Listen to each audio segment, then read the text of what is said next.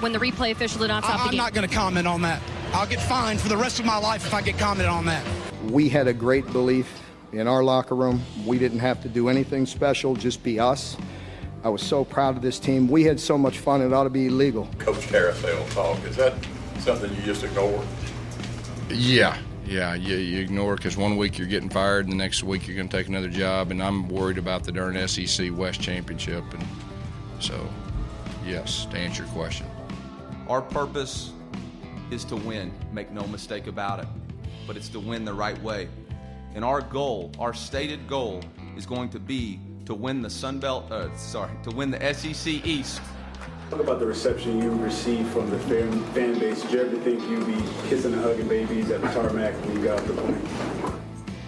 A lot better than another tarmac experience that I had. I didn't think of it. It was like an anniversary or something like that. We're coming, and we ain't backing down. And as the head football coach at South Carolina, my job is to do what I feel is best for the University of South Carolina football program today and going forward in the future, and that's what I did. We wish him well, and have nothing but we wish him well. Welcome in the latest episode of That SEC Podcast. I'm your host, Michael Bratton. I go by SEC Mike on Twitter, and I'm joined as always by my cousin Shane, who goes by Big Orange Vols on Twitter. What are you up to, you big Tennessee homer? Hey, buddy, what's going on? Hey, man, not a ton. The weather's starting to warm up. We got spring football. We got the SEC tournament right around the corner, NCAA tournament. It's a good time, brother. How you doing? Yeah, no, very good time. The SEC tourney cranked today, and like you said, we got a little basketball to get us through to spring practice. So yeah, it's a good time, man. Just love seeing the sports. Love seeing the positivity here. And did you get? Hopefully, you got us a little bit of news. I mean, you sent me over a clip. Sounds like we got some activity. Yeah, we got quite a bit around the SEC. It's not. I know most people focus on basketball, but this is obviously a football show. We got plenty of football to get to. We're not going to do the basketball on this show, but hey, before we get to that, wanted to ask you your quick thoughts, Shane, on those explosive comments there we had from old Rush on the last show, talking cheatings around the SEC, alleged cheating, and then, my God, the biggest bombshell everyone overlooked was the fact that he says that when he was at Hoover High there, he was paying high school players with drug money. I mean, I don't know how that got overlooked in the whole saga, but just your quick thoughts on that. Is that what the DARE program is all about? Oh, man. Here's the deal, Mike. I love when these come out, just like some because I'm not saying I love. Let me clarify what I'm saying there, Mike. When we send something like that, it's kind of funny watching this tweet, and it felt like you're watching it go across the country. You know what I'm saying? Mm-hmm. Like you're sitting, and then it's like Tennessee, like, oh, here we got trouble, McDonald's, blah blah blah, and then all this stuff, and then you can feel it kind of float down to Florida, and they're just like, burn it down, and then it comes. Then it comes up to Georgia, and they're like, no news here. Josh is, Probst is on probation himself, So it's just, it was just kind of comical watching this thing bounce around the SEC. And, here it is. A couple guys talking, you and me talking. You catch us, and I'm sure there's been some times that we've made allegations of programs doing something shady or something along those lines, but I got to ask you, what is it? Because you're going to have to, for the listeners, I'm sure you went over this in the last podcast, but, what was he on probation? What is he currently being investigated for? I mean, he's been charged with everything in the damn book, brother. I mean, he's accused of, I think, giving out pain meds to football players that, don't have prescriptions. He's accused of, there was a quarterback that from California, committed to USC. Mm-hmm. And then, when California didn't have high school football last year, he moved to Georgia, and he was playing for Rush. And apparently they were paying the family for that. And I think he was ruled, if I'm not mistaken, I believe he was ruled ineligible, couldn't play for Rush. That was a big story. So, just about anything and everything. He's certainly a dirty guy. And hell, he had multiple families while he was doing all this stuff. So, if nothing else, he's just a terrible, terrible person. But he's the type of guy that would be well informed of this activities. You know what? Exactly, Mike. Let's think I was thinking about getting into NASCAR. You know what I'm saying? Like driving race cars or something like that. Who better to learn from or ask questions about or understand than somebody that's in that realm, maybe a retired driver or something along those lines, then ask somebody that's never had, maybe have a good opinion on how to do it, but just never have done it. So that's a terrible example too, Mike. So, let me just... How about the Tommy boy? Butcher's ass? Or... Yeah. That's right, Mike. You could... You want to get a good look at a T-bone and sticking your head up a bull's ass, but wouldn't you rather take the butcher's word for it? That's the perfect analogy for this, because so part of me goes that way, and then part of me, how credible do you think this is on a scale of 1 to 10? 1 being like, this is nothing, 10 being like, we should probably contact the NCAA. Where are you on the spectrum? Well, first of all, I don't think they're going to contact the NCAA, but remind me, who are the best recruiters? Who gets all the good players? Mm-hmm. Nick Saban, Kirby Smart. Who got, accused of doing all this? Jeremy Pruitt, who worked under them. Yeah. I don't know. It's clear as day there, and this is really nothing against them. It's just college football, man. Hell, I'm reading right now. If you haven't read it, Junction Boys. They even made a movie over it. Yeah. The saga of Bear Bryant taking over at Texas A&M. First chapter in the damn book, Bear Bryant gets to College Station. What does he do? He assembles his staff like any other coach would do. He kept one guy. Mm-hmm. Step number 2, bring me the top 5, 6 boosters we have. And what did he do? He said, boys, how committed are you to bringing Texas A&M back? Threw down a hat. They gave him $30,000 to go recruit players. And this is a book that Gene Stallings gave the intro to say, yeah, everything in this book happened. Gene Stallings was on the team. So this is a tale as old as time. I don't think it's that big a deal, but that's a good point. I just think it's fantastic to, have the curtain peeled back a little bit. And that's why you're talking about it going from school to school to school all over the country, because we just, any kind of gossip, whether there's 1% of truth or 99% of truth, we're just kind of crave this stuff. I don't know about you, but I certainly do. Oh, I loved it. Don't get me wrong, man. I listened to it about 10 times. So, I wish I was in the room so I could ask a few more questions. Did you see Nick Chubb getting out there saying if he needed money, he would have went to the NFL? Did you see that? Yeah. So that's the one guy. I don't think there's any way that he's taking money. You know what I mean? So that makes the allegations look pretty bad, but again, you just never know, Yeah, again, you never know. Nick Chubb, we don't know what his draft stock would have been, but a combination of that, get you another year. Hey, while you're here, here's a little extra money, to just make your senior year a lot cooler. It's just like there's a Charger out in the front parking lot just for you. So, that's one of my all-time favorite movies is Blue Chips, So it's just, I think about this every time I see these recruits do these big swings and stuff. It's like, man, somebody's dad got a tractor, So, but anyway, I obviously where there's smoke, there's fire, and there's probably a little bit of a truth to this, but that's the nature of this game, man. That's why I think we just need to come out and start paying these guys. So we're not doing it behind these, because clearly places like Alabama, places like Georgia, if they are doing this, and again, we're not accusing them, but they're pretty damn good at landing recruits. And, I just think it even the playing field if there was a little bit more transparency with the recruiting process. Mm-hmm. Well, hey, Shane, enough spieling about this. You ready to go around the league? Let's do it. Now let's go around the league. My daughters said something about me wearing a visor and need to put on a hat because I'm getting bald. So I'm going to wear a hat from here on out. I mean, if you look over the next 6 years, I think we played Miami 3 times, Florida State 6 times, South Florida 3 times, Mississippi State once. So who's the SEC teams? You know, I mean, I think it's an injustice for the kids. We should mix those games up, and you should, play more teams from the West.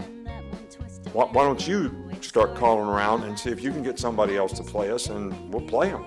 We'll play anybody you can get to play us. At Louisiana, hold on a second. Hey guys, hey, I'm having a press conference, okay? Thank you. All right, Shane, we're going to start here in Gainesville. Because old Dan Mullen met with the media just the other day, and Florida's further along in spring than anybody in the SEC. They started first. Of course, they have come out and said there's not going to be a Florida spring game.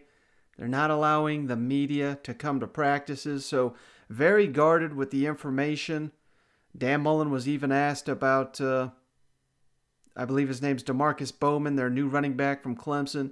Did he get hurt? There's some kind of speculation. He would not even discuss that. So just, the simple matter is not getting a ton of information coming out of Gainesville at this point. They're doing all their videos via Instagram and tweeting it out and all this. And it's pretty comical more than anything just watching the comments, because I'll go and watch these videos, right? And there's fans... I'm sure there's diehard fans watching, but there's also casual fans wondering, where's Kyle Trask? Where's, just going on asking questions you think, casual fans would be asking. But that's kind of the nature of where we're at right now with Florida football. But the only information we are getting is coming from these press conferences that these coaches are having. And that's kind of where I wanted to go with this one, Shane, because Dan Mullen was asked about Emory Jones. Mm-hmm. He's really talking this guy up. We all know, it's going to be the weight of the offense going to be on Emory Jones' shoulder with so many receivers off to the NFL. Kyle Trask, Kyle Pitts, Kadarius Toney, all off to the NFL. Dan Mullen talking up Emory Jones like he can make some throws that Kyle Trask can't. And he also talked about, the huge storyline there in Gainesville all offseason is going to be, has Todd Grantham fixed this defense? Dan Mullen thinks defense is going to make a little bit of a comeback this year. Hey, Coach, one of the things Kyle Trask did really well was being able to read the defense, but he also threw with great touch, like when he needed to. It wasn't a fastball. Have you seen that in Emory Jones' game to know when to take something off of a pass when it needs to be? Oh, yeah. A lot of that, though, comes from experience. Kyle, the more you play, the more you get to understand the defense, and you read the defense, and then you understand the type of throws that you have to make to go beat it. So, Emory's going to be a very different player than Kyle. So, there's going to be zero.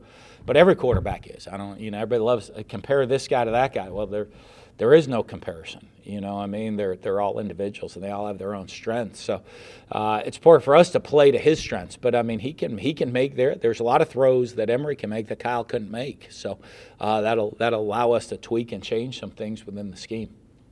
Dan, I want to go back to something you said earlier. Which specific throws does Kyle make?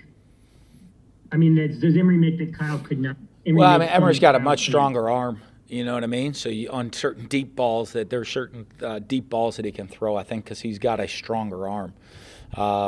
It's not a knock against Kyle. I think everybody sees that with Kyle, the accuracy. Obviously, Kyle's probably much more accurate passer. But, I think if you look at his numbers, he was close to 70% completions, I think, which is one of the most accurate probably in school history. So there's been a lot of quarterbacks play here at Florida. So I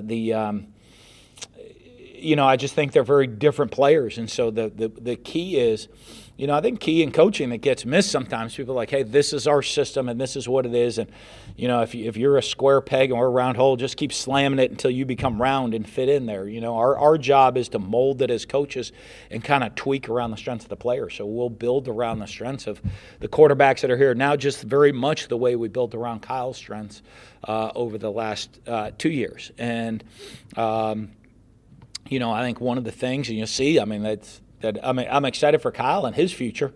Obviously, I think his game really translates well to the next level. And, so I expect someone's going to be pretty fortunate here coming up in the draft. And two things. So back to Emory for a sec, because that did kind of hit me when you said throw. Is, not to channel George Whitfield or anything here, but can he make the so-called off-schedule throws better maybe too?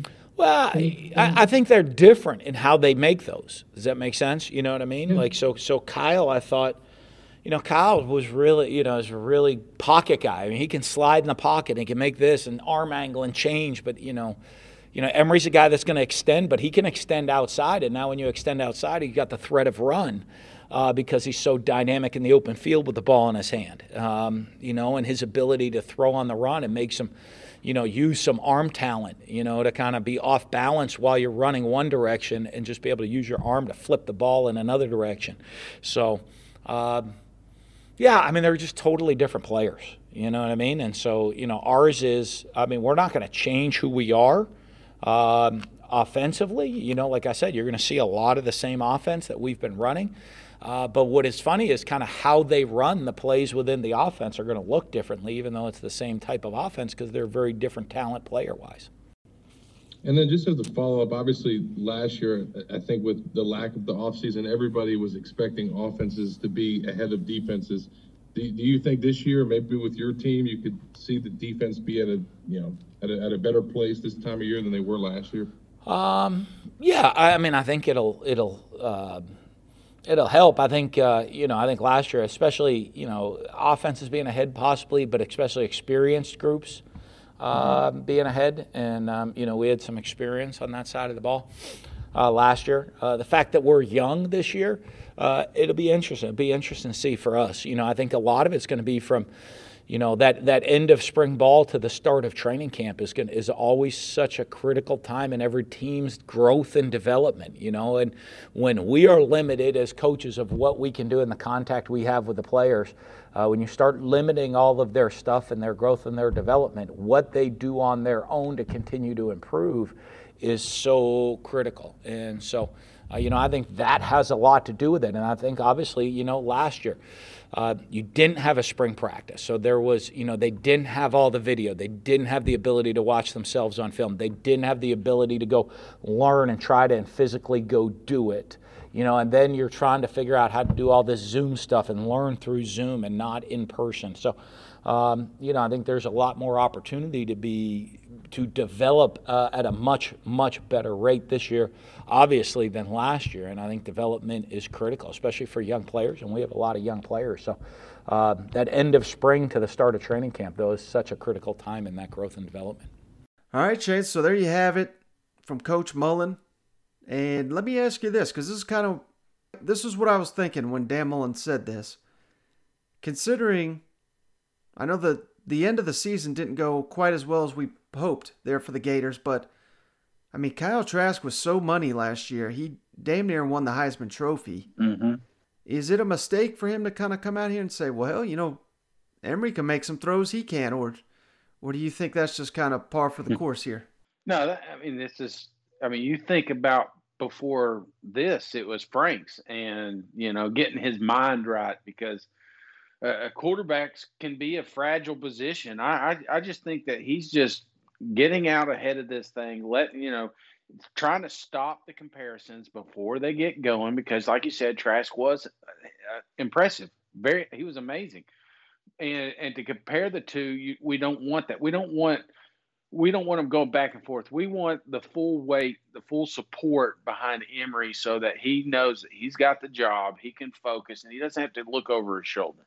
Not saying that there isn't a quarterback, challenge here, because you saw, he kept saying the same thing about Franks, and then all of a sudden it's like, all right, Kyle Trask is the man, Mm-hmm. It's just, But I think this is just more for the quarterback psyche than it is the fans. Now, there's one other thing I wanted to ask you about the Gators. This has kind of been a hot topic here in Gainesville this week. If you missed it, Florida did pick up a commitment from a quarterback, 3-star named Nick Ivers of Texas.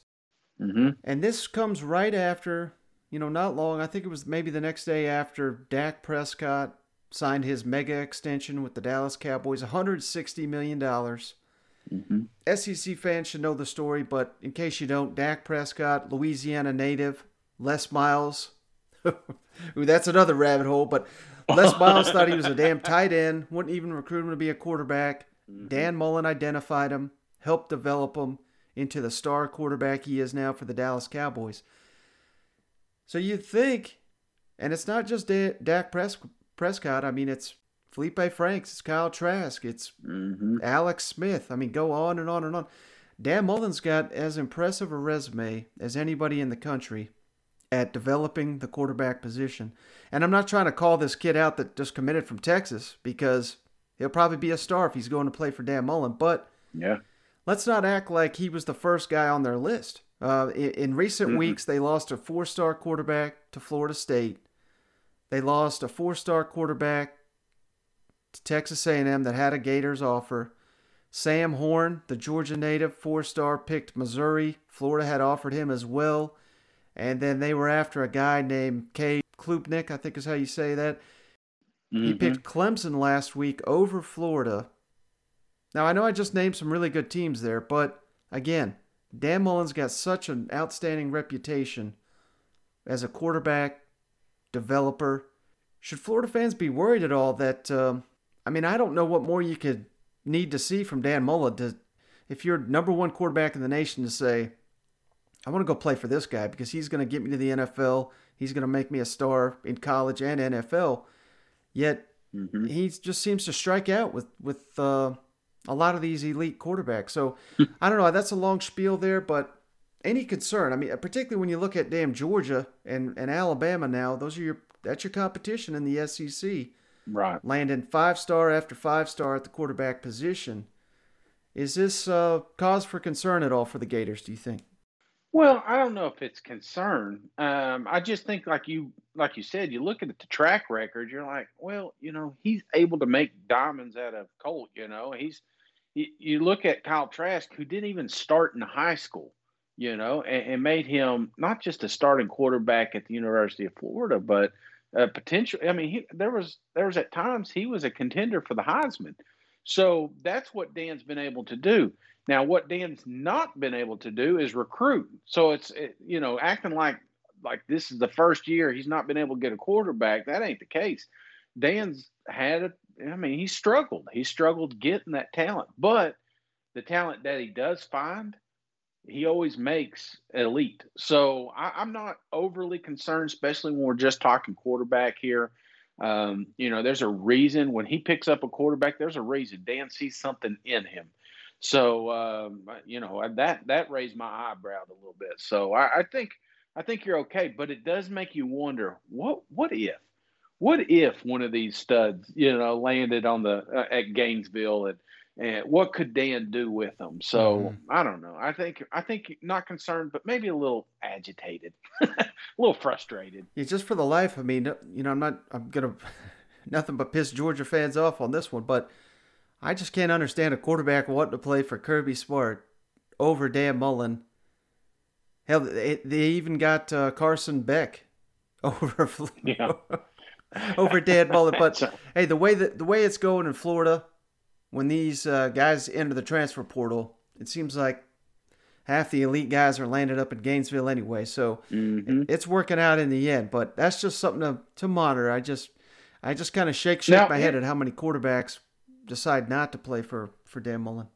Now, what was Emory's ranks coming out? He was pretty highly touted. Oh, yeah, he was an elite one, too. He was originally committed to Ohio State, and then he decommitted. I think he picked Florida over maybe Florida State, Georgia, Penn State. I mean, he had all the offers, so that was a big get for sure. But I don't know. I don't know, it just surprised me that they don't basically get whoever the hell they want at the quarterback position right now with Dan Mullen there. You know what? God, he must just be really bad at it. Just sitting in the living room, awkward as shit. And I don't want my kid playing for this guy. That's the only thing I can guess is he's just terrible at small talk. And their parents just like, I don't know if I can trust this guy. So I don't know. Maybe.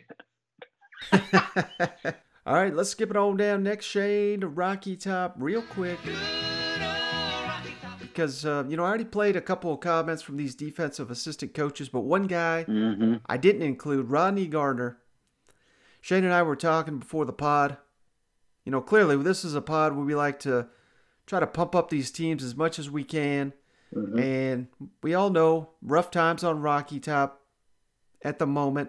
Not to say they can't have a good season, but let's look at the bright side of things here, Shane, where we may have hired a bunch of offensive coaches, with the exception of Cody Burns, that, not a lot of big names that SEC fans know.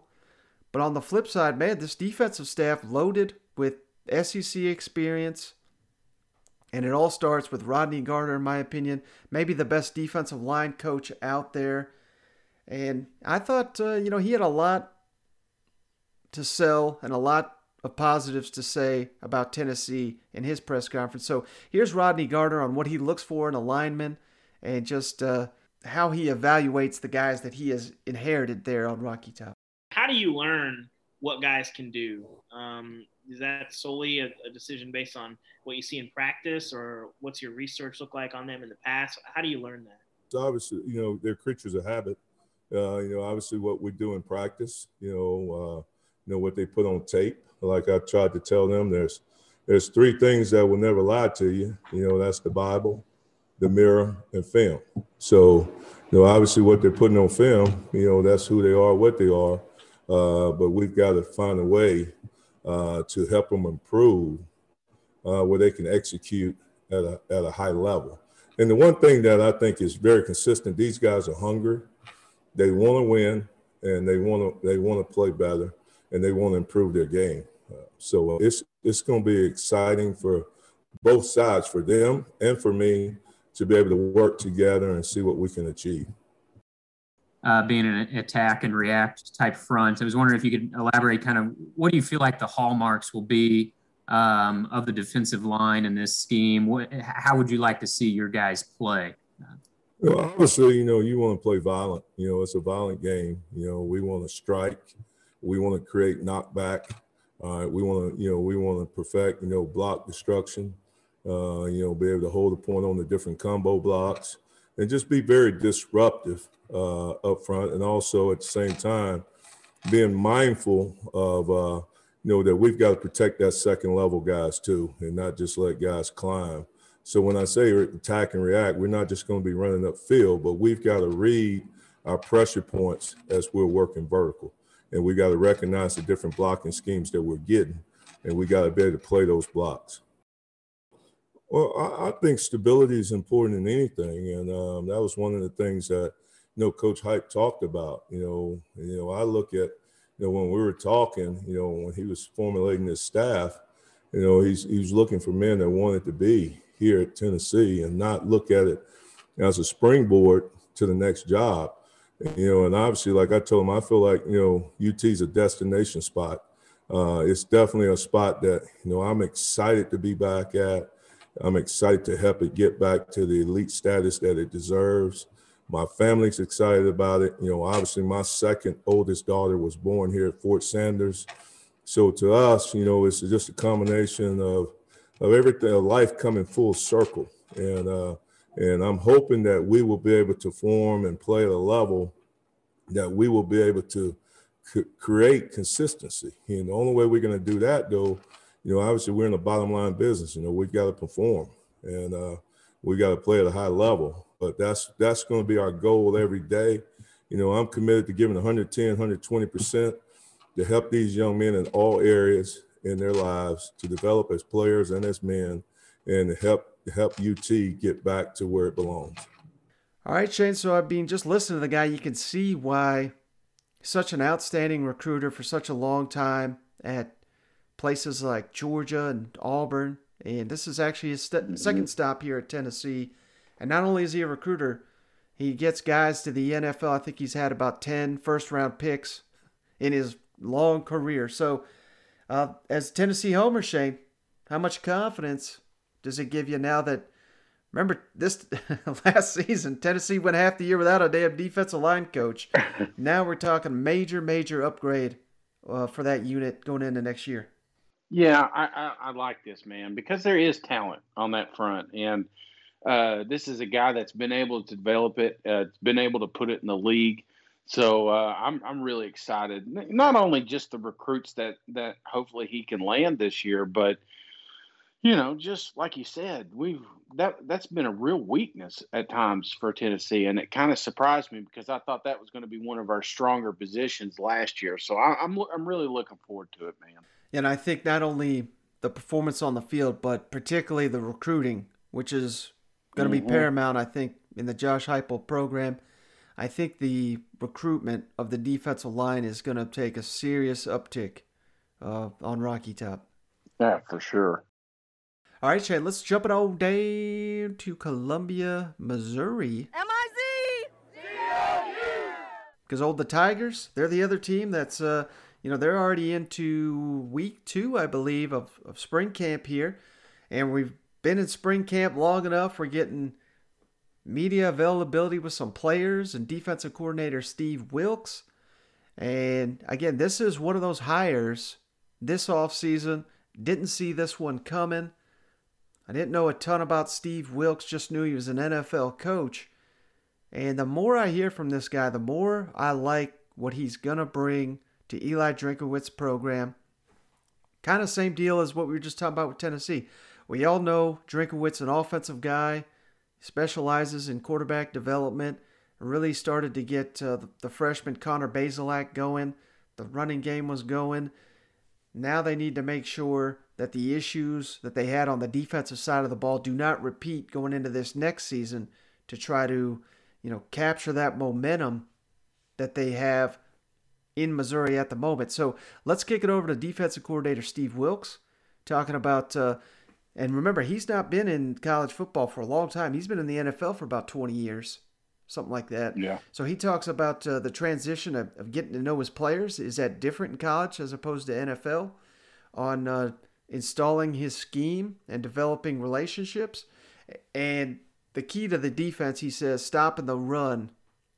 That's been something that Eli Drinkowitz and Coach Wilks have hit on this spring. You've been through this a lot at both the college and the pro level, but what is this stage like where you're getting the players used to your voice, your style, how you do things, and maybe what are the differences between that acclimation process from college to pro? I don't think it's a big difference. I think it's a process of time. The difference is, you have those guys all day from really like 6:37 to like 5. And of course, here we got obligations with school, class, academics, study hall, et cetera. But we do a great job within the 20 hours of really trying to orchestrate things to, have good meeting time, good walkthrough, good practice. And the recall has been there. So the process is going well. Steve, kind of a similar question. Coach Drinkwitz has said the biggest part of spring practice is individual development. So how do you balance that emphasis on individuals while also installing your scheme? I think is hand in hand, to be honest, Wilson. When you really talk about trying to implement your scheme and then, individual development, you can see that within the process of what you're doing. So, we never sway away from fundamentals and technique. Again, I've said this for years. You're not trying to really out-scheme our opponent. We want to outplay him, and how you outplay him, I believe, is with the fundamentals and technique of the game. Yeah, Coach, you kind of led into my question, but I know Coach Drinkwitz has said the one thing he wants the defensive staff to come in with every week is a plan to stop the run. And I'm just curious, philosophically, schematically, what does that look like for you? Well, I think it really depends on who you're playing. I can give you an overall and say that, within our defense, we gapped out, we gap sound, that everybody has a gap. It's about being disciplined and staying within your gap. 8-man front, being able to incorporate split safety at times. But it's just a mixture because when you look at, across the board, whatever level, it's very hard to limit the guys in the passing game. Guys are going to get that passing yardage. The one thing you can't do, Colin, is try to allow those guys to be able to run and pass. It's going to be a long day. So our number one deal is to stop the run first. All right, Shane, so there you have it from Steve Wilks. And I kind of thought the last point he made was kind of the most interesting because the way college football is now, I mean, hell, if you hold someone to like 28 points, you're doing a good job. Right. They're going to be throwing all over you. There's going to be yards given up. But it's about stopping the run, particularly in the red zone and, in short yardage situation. I don't know if Missouri, I know last year they had issues with depth. Now they've got a lot of guys returning on that defensive interior. All of a sudden that could be a strength of the defense. But I just thought Missouri fans would appreciate getting some insight from Coach Wilks on what their defense has got going. And what are your thoughts on Missouri turning it over to this longtime NFL coach? Now he's trying to handle stopping SEC offenses. Obviously, I was really excited. I think this is a fantastic hire, obviously, for Mizzou. And it's going to, tell you, it's going to take a little while to get used to all these new voices. It's like we're rolling on. You sent this over a pod note, and I was like, who the hell is this guy? But I put 2 and 2 together, So it took me a minute. But, I can be honest with you, man. This got a little coach speak to me. Mm-hmm. I just felt like, stop the run. Yeah. In the 90s, I think we need to stop the pass. We need to create long third down. I don't think you do that. I think you said you look at who they got in the East, or just anybody in the SEC, short of Kentucky. Most teams are going to be throwing a lot. So so that's why I'm not going to read too much into this. It's nice hearing him. I think he had some great things to say. But I think he got a little coach speak in there. You know what I'm saying? I'm glad you said that, Shane, because I felt the same way. Wanted to get some actual insight here from Coach that I kind of felt was lacking. Mm-hmm. But then they interviewed a player, brother. Enos Rakeshaw. This was the big-time commit that, there's that famous photo of Eli Drinkowitz screaming and pumping his fist. It's because they landed this kid over Alabama and I believe Texas. So he was interviewed about being coached by Steve Wilks. He seems to really like it, and he really hammered home that the emphasis is going to be on scoring, on defense, forcing turnovers, and that's something they're going to work on day in, day out. Let's kick it over to him. And as besides the switch to zone, what about Coach Wilks' coaching style do you think could generate more turnovers? What is he to preach that? Coach Wilks' philosophy is score on D. Like, he showed us a picture of his car. Like, it has show on D on the back of the license plate. So he take it serious. So we got us a chart where, like, it's takeovers, how many times you punch at the ball. So now, like, everything now is getting documented. Like, you don't want to see your name on the list on not trying to take the ball away. But that's what we all about this year. He came in with a goal, and he was like, I want to lead the league in takeaway. So we all got to respect our coach and buy into what he's telling us. So when we all on the same page, we can make it happen. But yeah, he's scoring on D. That's gonna be that's it. That's his biggest thing to me. His technique. He taught me some new things. Coming from where he been and the people he's seen and the people that he know. I just take more culture from him because I can trust this man because he been there, done it. Like, everybody want to go to league, he been there, done it. He been a coach in the league. He done coached for the Panthers. He got a lot of history then. And it's just tremendous that he got the job here, and now I'm here, and I'm feeding off him and trying to learn as much as I can. All right, so there you got it, man. Coach Wilks has got score D on his damn license plate. That's how you know the guy's committed to it. You look at something like this, and it reminded me of something, Shane. You may look at it and say, well, hell, how's this any different than anybody else? I mean, they're monitoring, the turnovers and the takeaways, and they're making the players accountable for it. And it reminded me, we've hit on this before, but I'm a Green Bay Packers fan. And they hired a new offensive coordinator this past year, led the league in red zone scoring. And how did they do it? Apparently, this is something all the players attribute it to. They called it the gold zone. and they made it like Austin Powers. I love gold.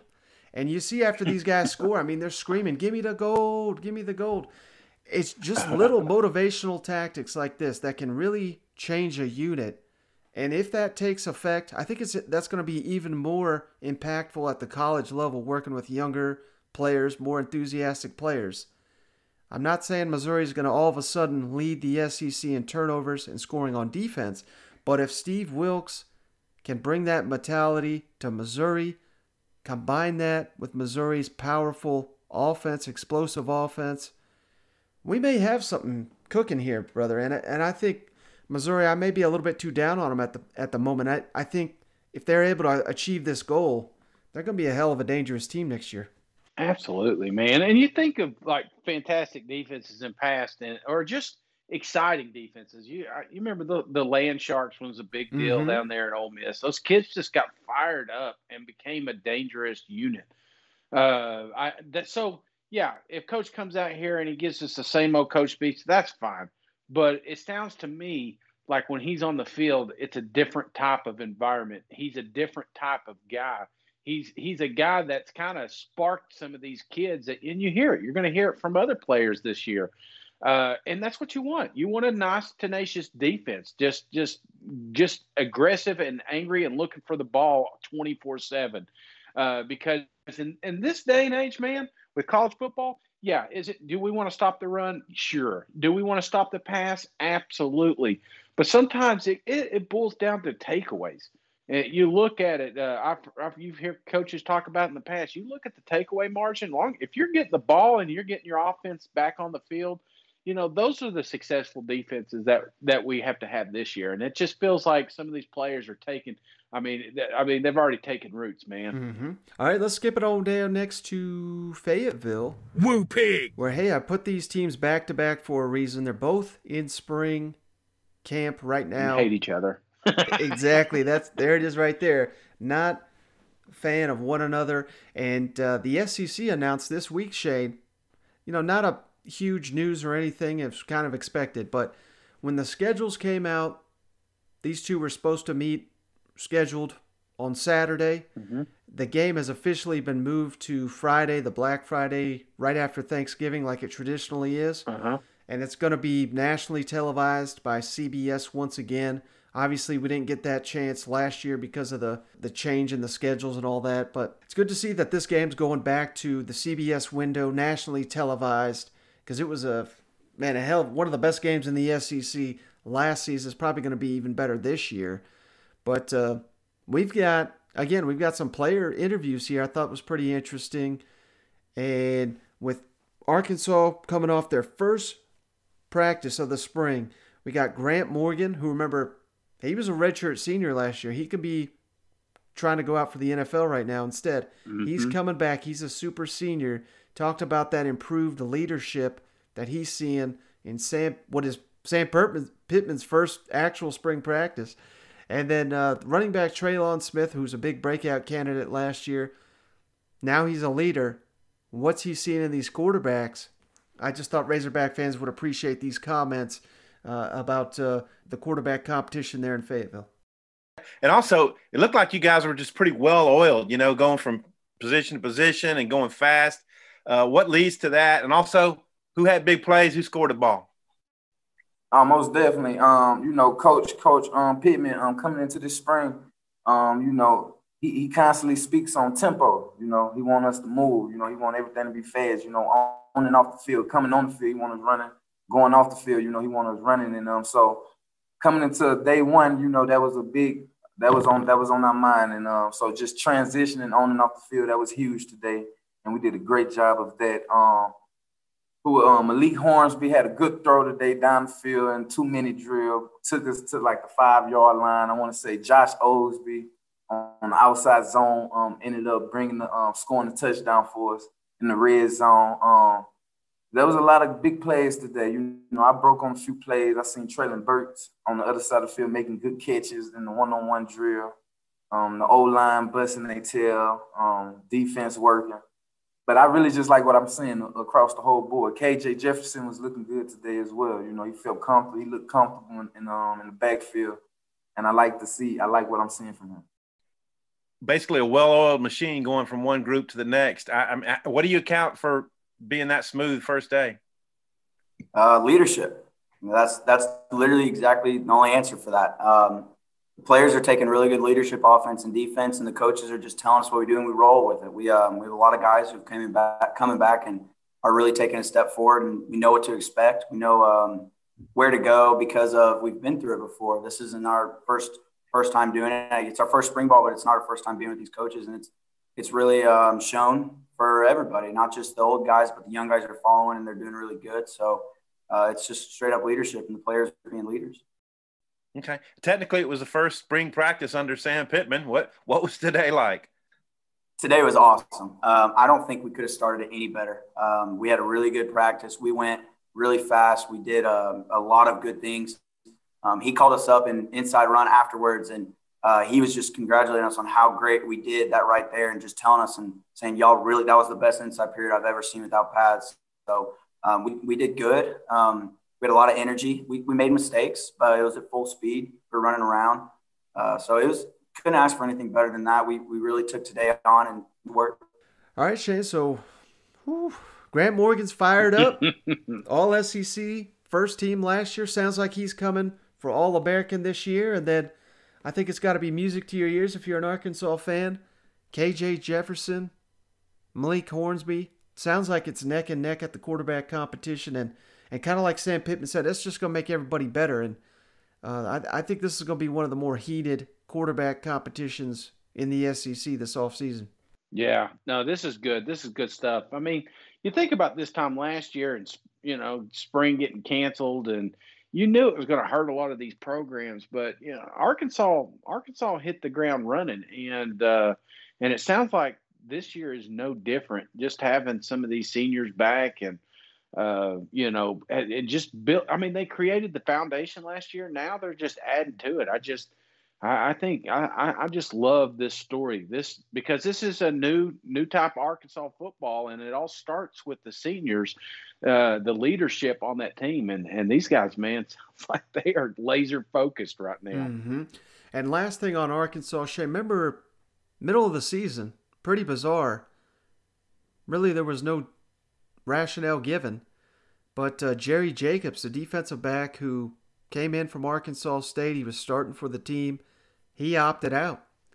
And Sam Pittman didn't really give much of an explanation. It sounds like there wasn't one, because Jerry Jacobs, he was welcomed back to Arkansas on Wednesday. They had their NFL Pro Day. So, it's Arkansas, they could have been petty. They could have said, well, you opted out on us.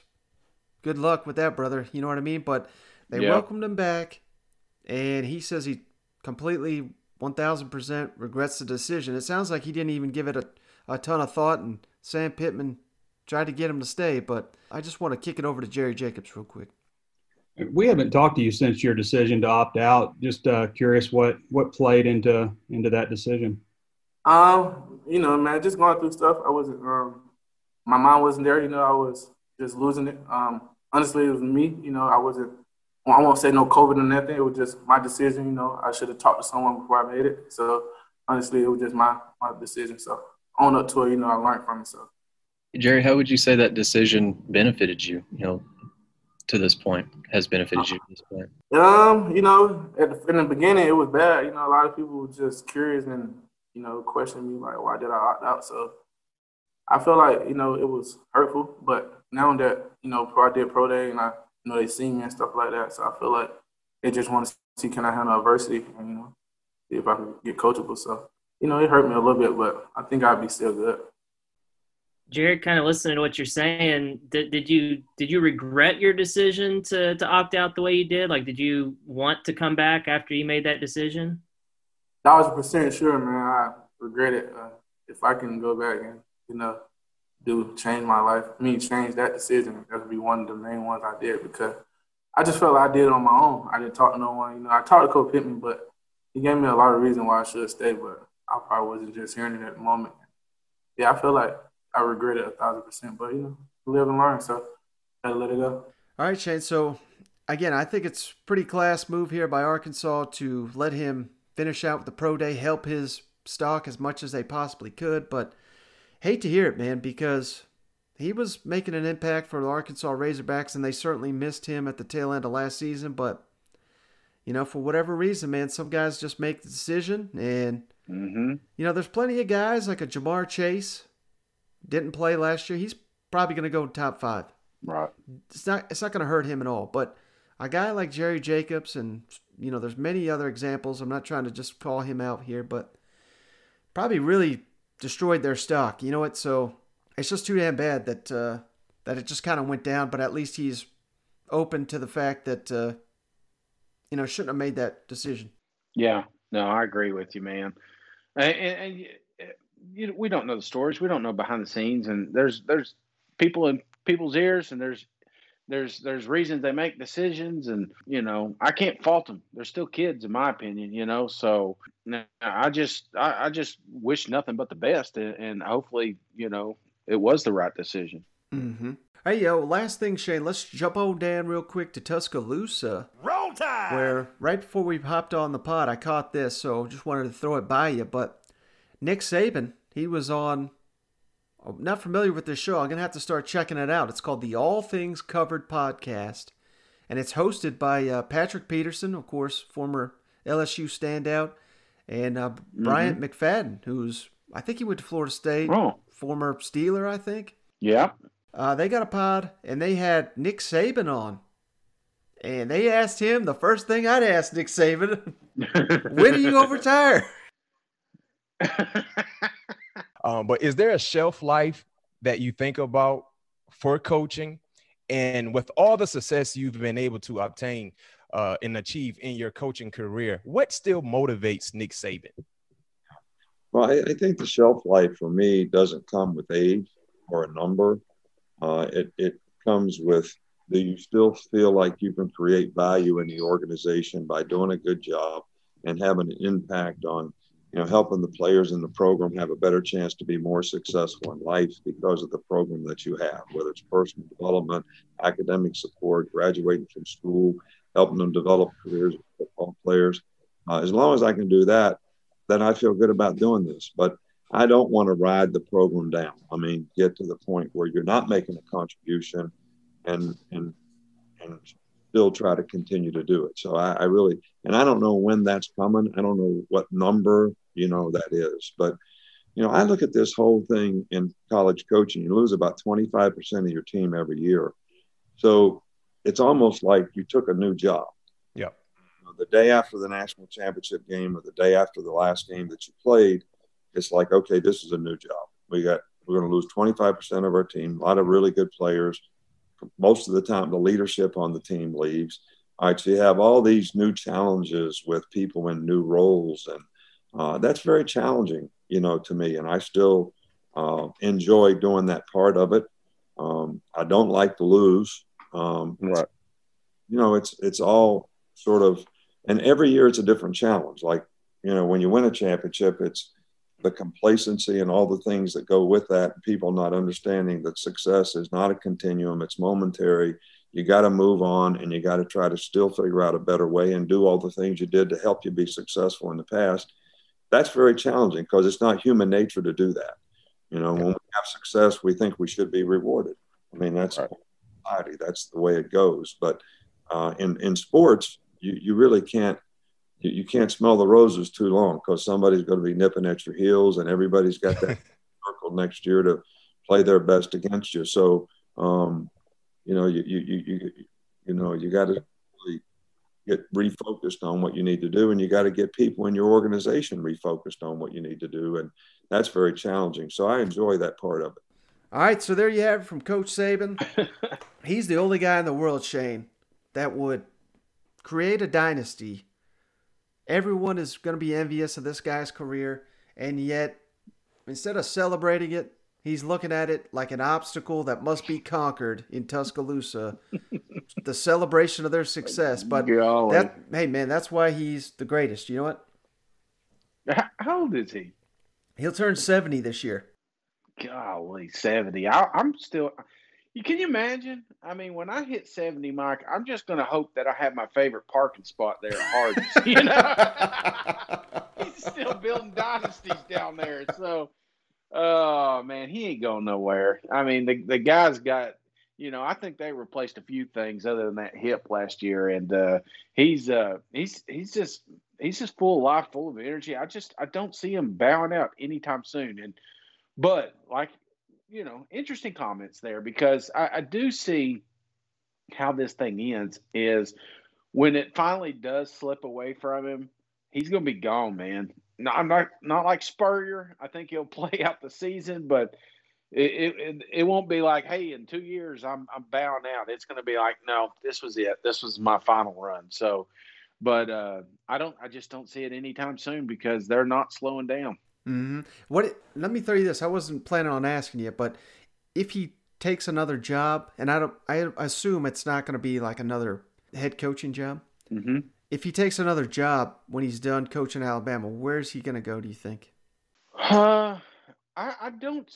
Maybe an athletic director. I could see something like that. Maybe but I really think I just can't see Saban doing anything past coaching Alabama. I think this is it. I think this is his final chapter in college football.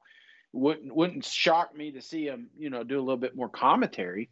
But that's where I was going, man. I hope he's the next Lee Corso. Floating around. Yeah, I mean, SEC would be nuts not to throw some money at him and get that going because, I love game day. Don't get me wrong, but Nick Saban's SEC, brother, and if you could land him and Paul and maybe kick David Pollock off or something, that show could be something. Yes, sir. Just kidding, Georgia fans. That was for them dogs there. No, I think a little commentary would be a perfect spot for him. I still see him involved in college football. I don't see it in the capacity of coaching or mentoring anything. All right, Shane. Well, hey, that's going to do it. Long one here. I hope the listeners appreciate it. And I teased it on the last show. Still got it lined up. I've got an interview coming up, so you're going to have another episode. We've got, I think, a really great guest coming up on the next episode. But you got anything before we hop off here? No. I am going to do the reviews. Just this one went a little longer than expected, so maybe the next pod we can do that. But other than that, I did want to ask you. I know Florida has said no to spring game. Are they the only one, or is this SEC wide? I mean, Arkansas, we're talking about these. Are they going to have a spring game? Florida came out first, said no spring game, and I was thinking, my God, I guess we're going to do this again, and no one's going to have a spring game. And then Georgia turned right around and said, boom, not only are we having a spring game, we're opening it up to fans.